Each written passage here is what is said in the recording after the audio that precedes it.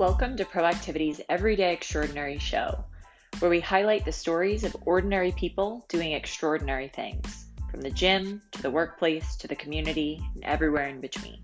We hope you'll enjoy listening to these stories as much as we do. There we go. Okay, welcome back, everybody. Another episode here of Everyday Extraordinary, and I have a really great couple of guests here today on our show, and we're super excited to have a really enlightening conversation. And now I'm going to welcome back for, I believe, the third time on Everyday Extraordinary, my co-host here, Dr. Aaron Perez, managing partner of Proactivity Chicago, and coming by way of Washington. And Aaron, welcome to the show. Good to see you, my friend. Good to see you too, and it's great to be back for my third round. And I've loved season 1 of Everyday Extraordinary. We've had so many amazing stories shared, and I look forward to hearing another amazing story today and getting to share it with our audience. That's great. Yeah. So why don't you tell us who are we bringing on the show today, Aaron? So our guest today comes by way of Chicago. We have Dr. Diana Grant. I met Dr. Grant when I was working as a physical therapist in Chicago last year. And right away, sometimes when you first meet someone, you just know there's something special about their personality, their vibe. And I felt like Dr. Grant and I just meshed very well during our early morning PT sessions. And as I got to talk to her and got to know Dr. Grant, I learned about some of her story, and I've learned even more about her story as we've reconnected recently. And it reaffirmed that she is a very worthwhile guest to have on our podcast and get to share her story with all of you. And so Dr. Diana Grant, Dr. Grant, should we just call you Dr. Grant throughout the show? Fine. Does that work for you? Okay, Dr. Grant, for me. Welcome. Welcome. So, Dr. Grant, I think I want to start off by asking you just give us kind of your origin story, where you grew up, where you're from, and a little bit about what your upbringing was like. Okay. Hello, audience out there of the world. My name is Diana Grant. I'm presently in Chicago, and today I get a chance to talk to you on my birthday as I celebrate 66 years around the sun. All right. Happy birthday, by the way. I forgot to say that in the intro. Awesomeness. And the thing I'm going to talk about today, a lot of people are interested in, I'm a native Mississippian, born and reared in Mississippi. And if you can do the math, 66 years ago was 1954. In 1954, this country was really in turmoil. That was a decision, Brown versus the Board of Education and desegregation. And we had a president at that time, Dwight D. Eisenhower. And Dwight D. Eisenhower made certain decisions about segregation where he sent in the troops to restore order in Little Rock, Arkansas, where there was great disturbance about the integration of the school system. So imagine, I am now coming into the world, and the time that I come into the world is going to change how Black students are educated at that time. Right. Being born in Mississippi, very segregated South, 1954, very much active with Jim Crowism, and Jim Crowism is truly continuing the separation. I grew up on a farm in Mississippi, and this farm I grew up on, I am proud to say, I grew up in a place born in the same house that my grandfather was born in, and a 4th generation. So I grew up knowing my great-grandmother, who, if you go back and look at those deeds, she purchased, her name is on there, way before feminism, her name is written, Hattie Robinson Grant.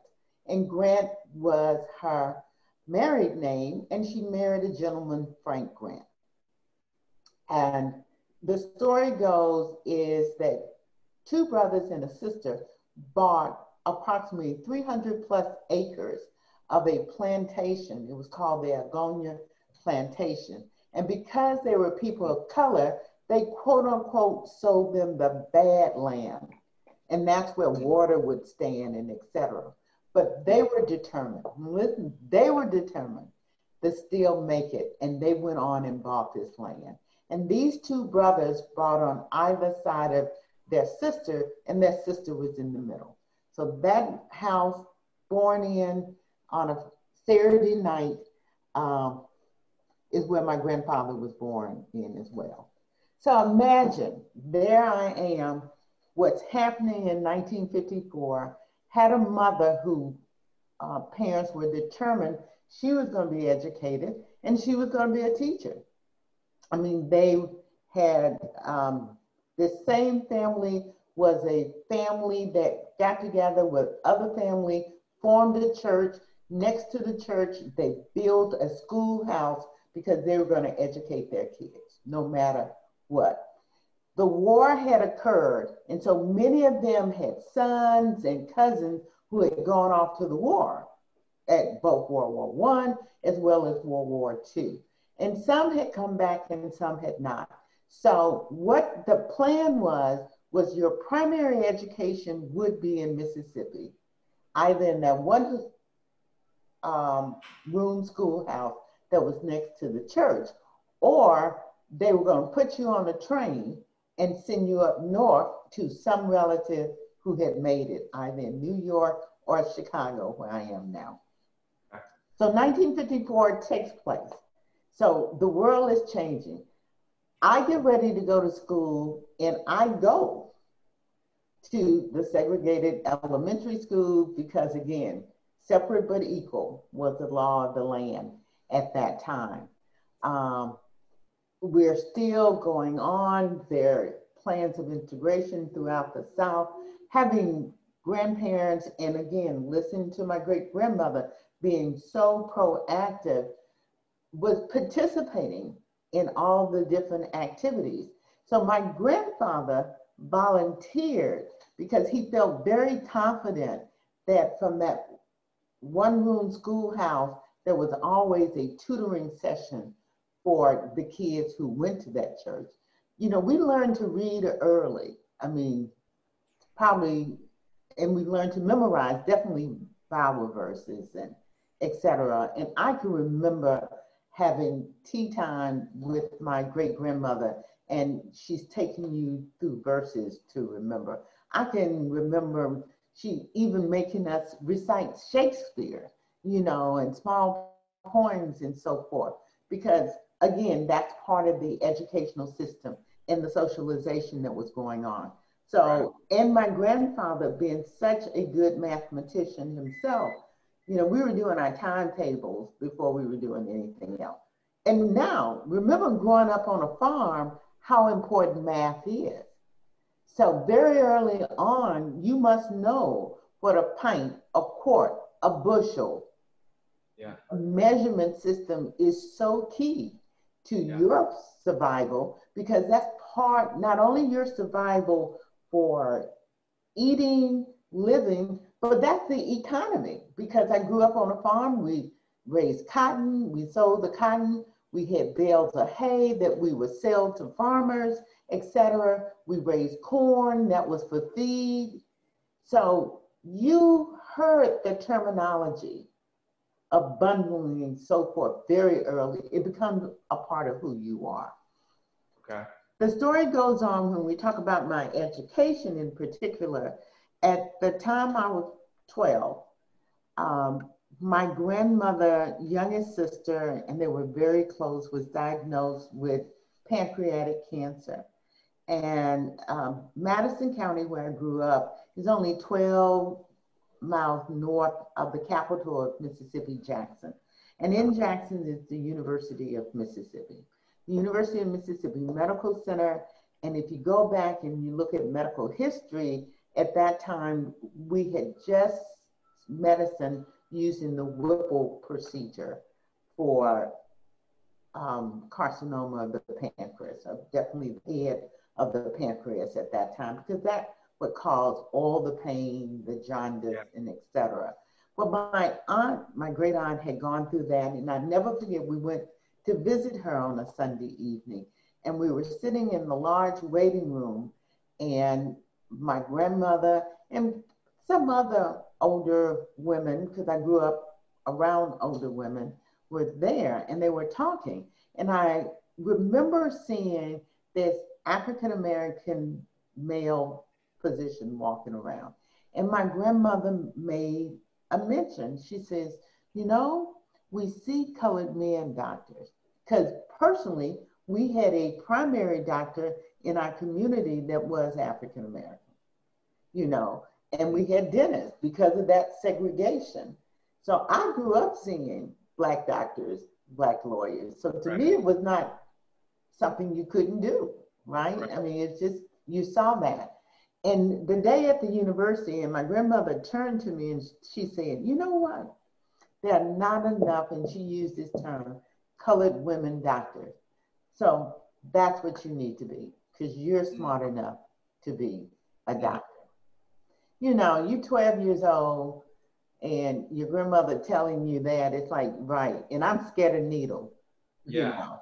Is it okay if I recount the story so far from what I've heard?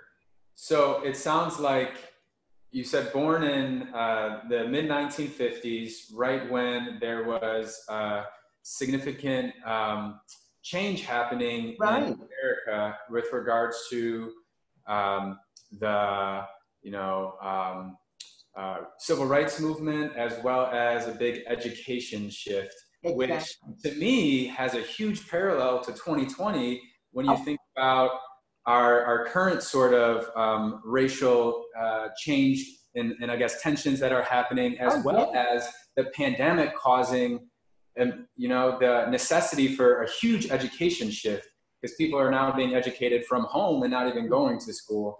And then you got into your family history, and there's you know, a long history of your family here, and you know, being American and owning land and raising their family on a farm and working very hard and setting an expectation for their family members that you can do anything, including being a Black female physician, which is what you were told you could be and what you eventually did become.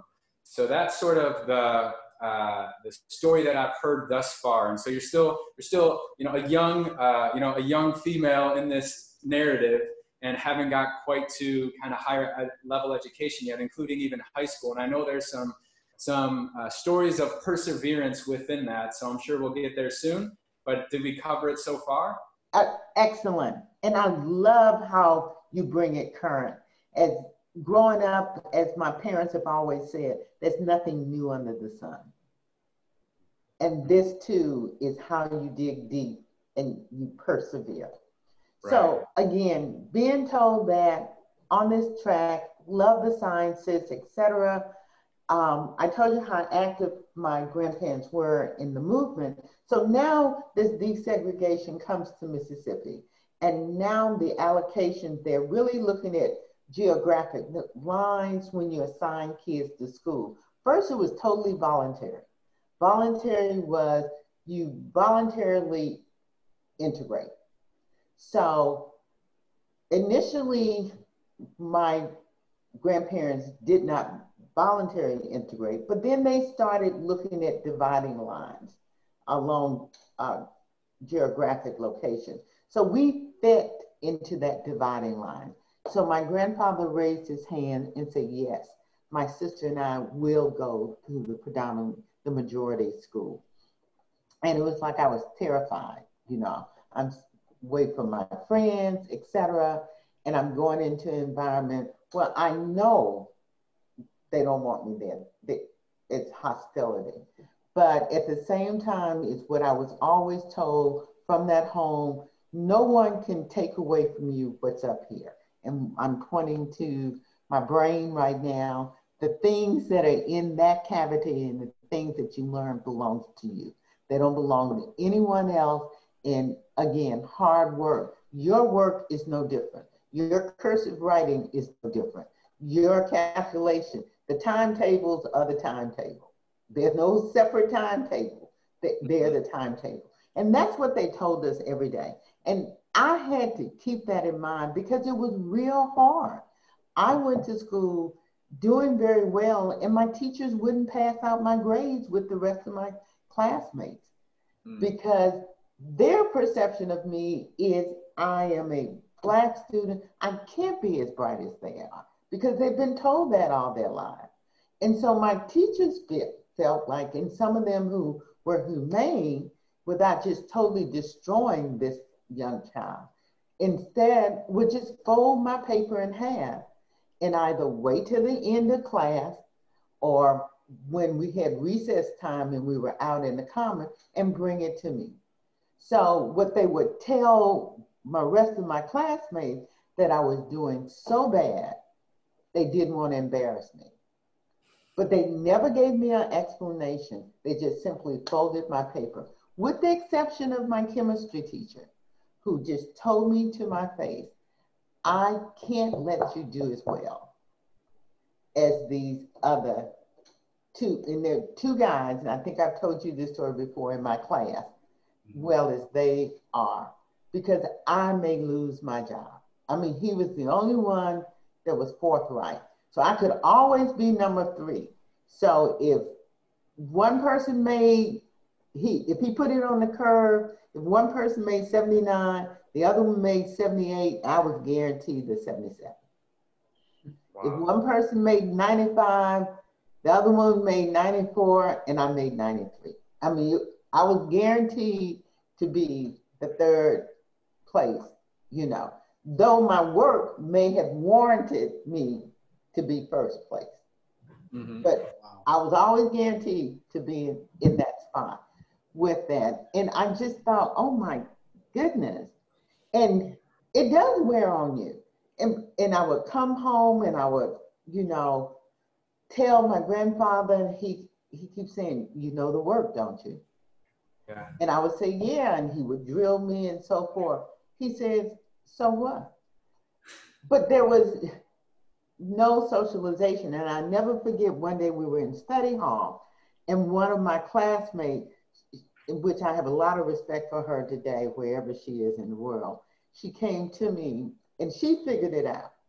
And she came by my study hall desk, because I never would go to the cafeteria. I was always reading. So she figured, if I'm always reading and I'm always studying, I am really doing better than they are. Because they were dating and in different sports and so forth. So she said, you're really doing better than we are, aren't you? And they just don't want us to know. And I never answered her. And I just simply smiled. Because of that, that does wear on you. And when you want to talk about today, and now we can probably say that was depression or whatever, but having that supportive family, having the community that cared about me.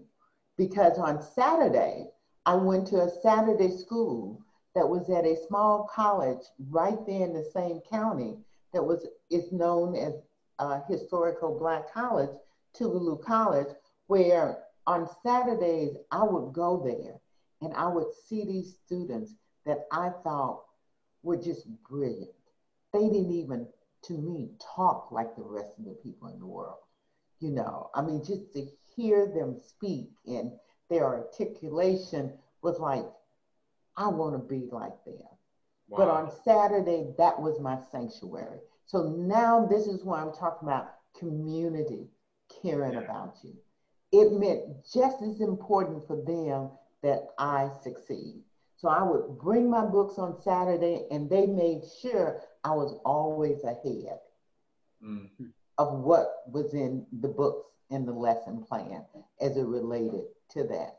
So again, not only that intimate family caring about me, but now you see how the community wraps itself around you.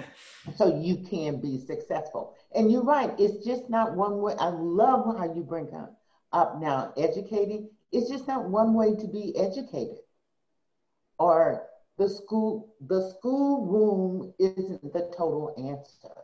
Yeah. And it wasn't, look how long 50 years ago wasn't the total answer. And even today, that parent, and I'm quite sure my grandparents felt overwhelmed, but sought out that resource to even help them through this.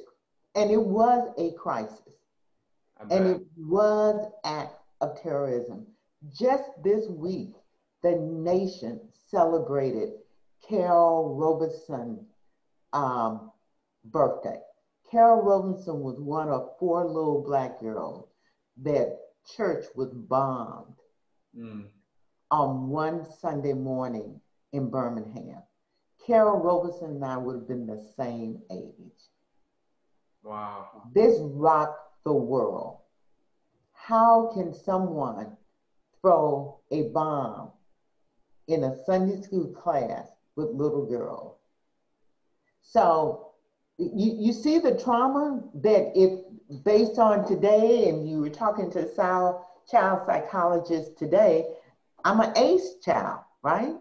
Right. That's traumatic experience. We're seeing it on the news, and we're in a situation going to school that can subject to happen to us. Right. You know, with it being in place. Right. However, I got to a point and I negotiated with my grandparents that in going to school on Saturday, I realized I could go to college early. And you can go to college early if not only finish the requirement for school, but like take the ACT or SAT test. And I discovered that. So I struck a deal with my grandparents. If I took one of these tests and did very well and got accepted, could I go to college early? And they agreed. So that is what I did. I did very well. I got admission in that college, Tougaloo College, early admission, and I sent my books to school. So literally, the school system now is angry because I'm a dropout. I am literally listed as a dropout from high school because I didn't graduate. My grandfather took my book and I went on to college.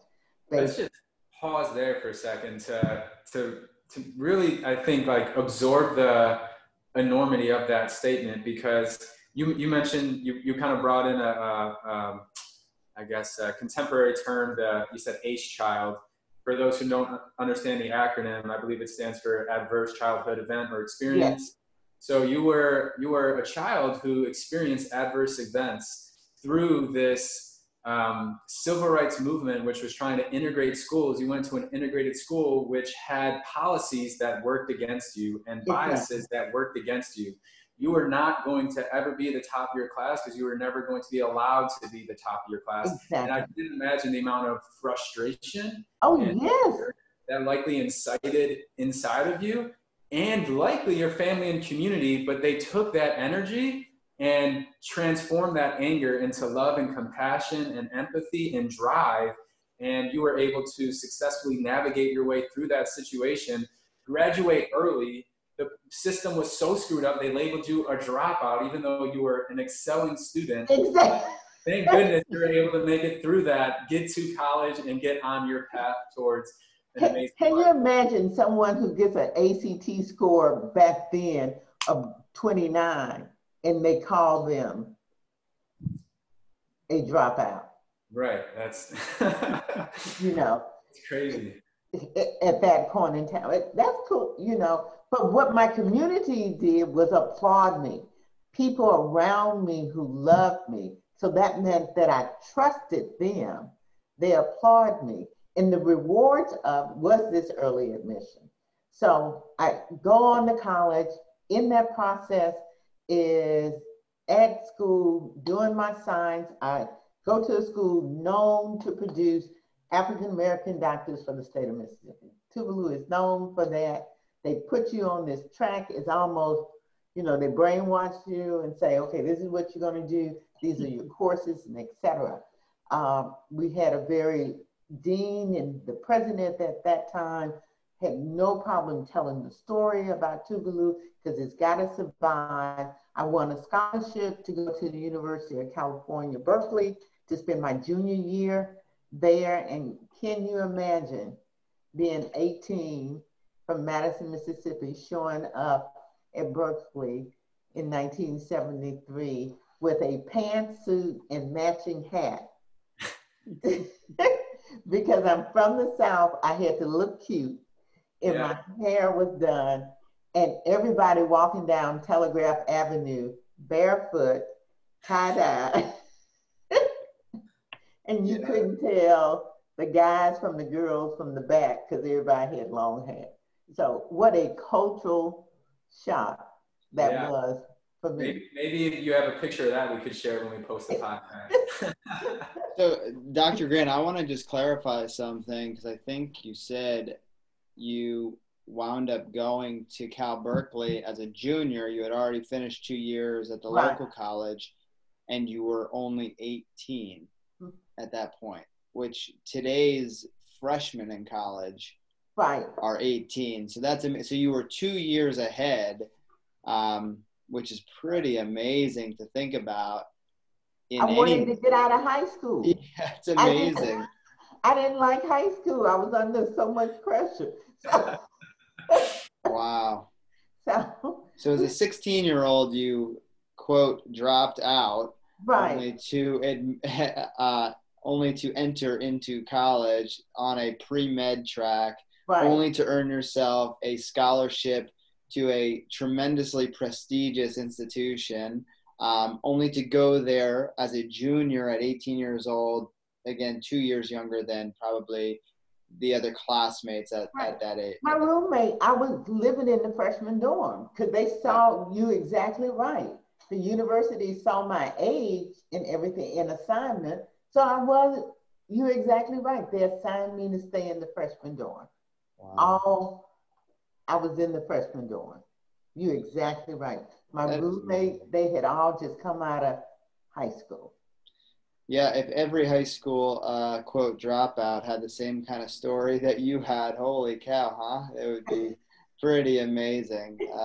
So where from the, I mean, you obviously went to Cal Berkeley, you went into, you got your MD? Right, MD, came back, graduated from Tougaloo, came here to Chicago Medical School, which is now called Rosalind Franklin Medical School. Matriculated there. I wanted to be in Chicago because of Cook County. Because again, remember I started this conversation talking about the Great Migration from the South, and particularly from Mississippi. It is called doing our railways in this country. A wonderful book I'm going to plug is called The Warmth of the Sun by Isabel Wilkerson. Talks about for African Americans in this country, their plight to their success. If you were west of the Mississippi, you went to California.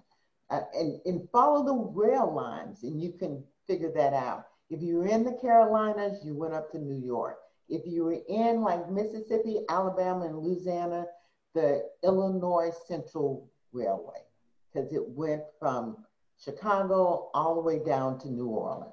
They used to call the train the City of New Orleans coming south, and then the IC coming north for the Illinois Central.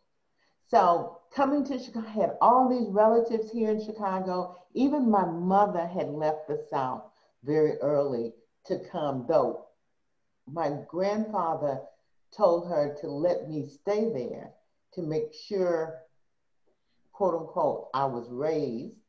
And he wasn't so sure bringing me up north as a little girl was a wise thing to do. And I always said, that's a wise man to make a decision how to nurture the family.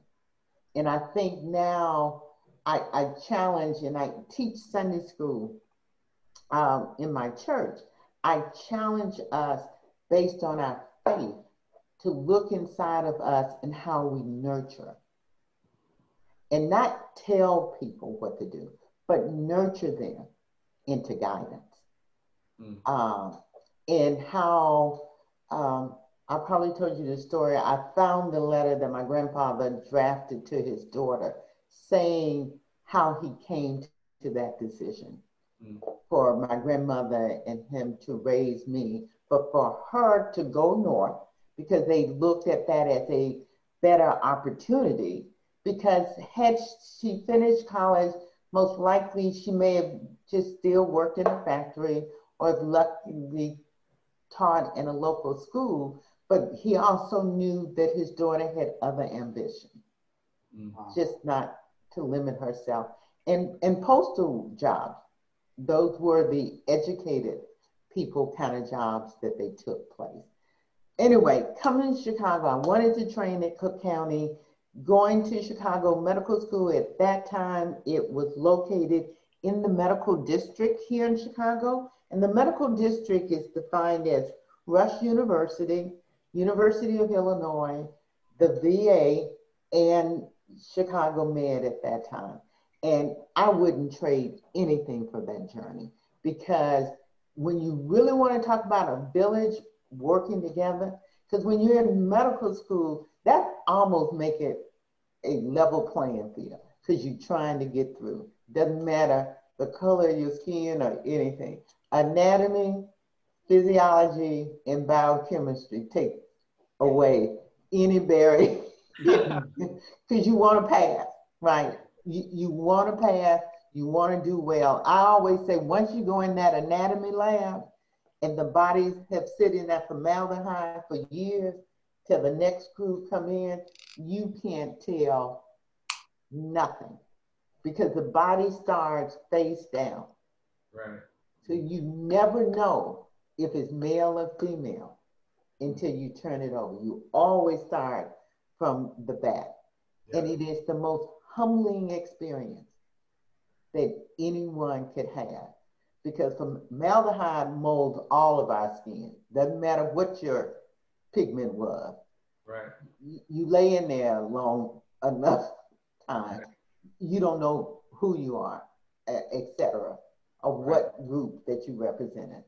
And I think being there in that medical center area in that first year where it didn't matter what school you were, the huge library was there at the University of Illinois. So you just kind of shared stuff unconditionally because you were studying. You know, we all had to get to part one of the boards. We had the same milestones. Yeah. And if someone had something else that you could rely upon. And I think for me, the nucleus of that was being at Cook County, because being at Cook County was world renowned for a place to train. And you're talking about young and thirsting for knowledge. We would just hang out in the emergency room way before HIPAA. You could do stuff like that and learn. And then I knew I wanted to be there. I wanted to be there in my formal training as much as I can. I'm going to share this story with you. I have a daughter who is in the process of, she's in critical care in the nurse anesthetist program. And I made a recommendation to her last week, and she does 312 on. And I said, well, maybe, why don't you pick up another day? And if I were you, I would just moonlight a day in the ED. You learn so much. And she challenged me. She said, you want me to work an extra day? And I couldn't do anything but laugh, knowing how we pushed ourselves in our training. Because, I mean, the adrenaline was so high because so much stuff was coming at you. It's almost you didn't want to blink because you may miss. You know, and I know people have talked about medical education, about, oh, we push our bodies and how can we think straight, etc., based on that. And I'm not saying that was the right way to train, please. I'm not saying that at all. But I wouldn't give anything for that journey. I don't regret 1 minute because I didn't blink. Yeah, that's super inspiring and super motivating. So thank you, Dr. Grant. And that just really touches the I guess, the iceberg sort of analogy, right? Like we're barely touching the surface with your overall story, because now you're just becoming a doctor. But unfortunately, we only have so much time in the podcast, and we got to the point that, you know, some of the tidbits that I wanted to make sure we captured, you spoke to it beautifully. And so I would, I think, to just kind of summarize the show, give you an opportunity to do that in your own words and say, what is like the key theme or key principle that you'd like our audience to walk away with, that you feel like has been the key element that has allowed you to live an extraordinary life, even though it's been a very challenging one at times? When you care about yourself, when you care about your family, when you care about your community, in caring through actions of compassion and service, your reward will come back tenfold. And that's not rhetoric, because you don't even know this, Aaron. This morning, I signed a contract at 66 to be a system chief medical officer for a 6-hospital system. And that was offered to me to apply for it. I did not seek that out.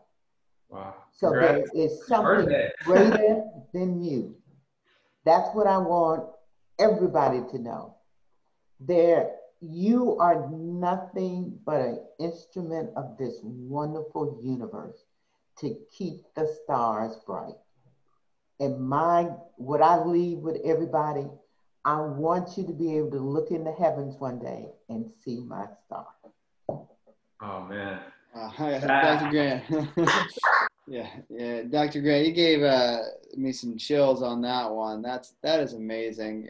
Thank you so much for sharing. And Aaron, to your point about tip of the iceberg, kind of scratching the surface of the story, you know, I'd like to invite both of you back on the show at some point, because I think that there's a lot more learning that we can all do from your story and kind of pull some inspiration. And to Aaron, you know, to some of the things you said about, you know, kind of overcoming various challenges that, you know, many of us, myself included, and I'm sure many people who listen to this show can't really even fathom, because haven't had to experience that.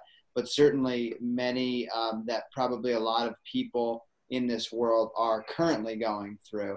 So I really like how you summed it up at the end there, Dr. Grant, and talked about the idea that we're all just really an instrument, and we all have to kind of do our part to continue to make this world a little bit better. And certainly you have done that over these last, you know, few minutes with us, even if nothing else, even if just mine and Aaron's world. Aaron, I don't mean to speak on your behalf, but I'm pretty confident by the smile on your face that you're feeling the same that I am. So thank you so much for the opportunity to listen.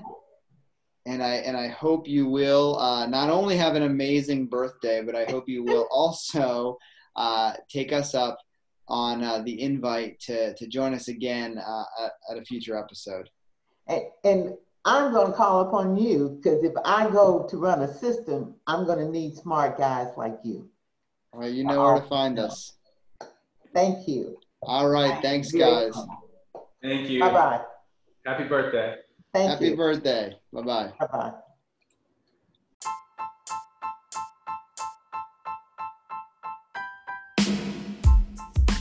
Thanks so much for listening to today's show. We hope you'll follow Proactivity on social media or check out www.pro-activity.com to keep up with the latest happenings. See you on the next one.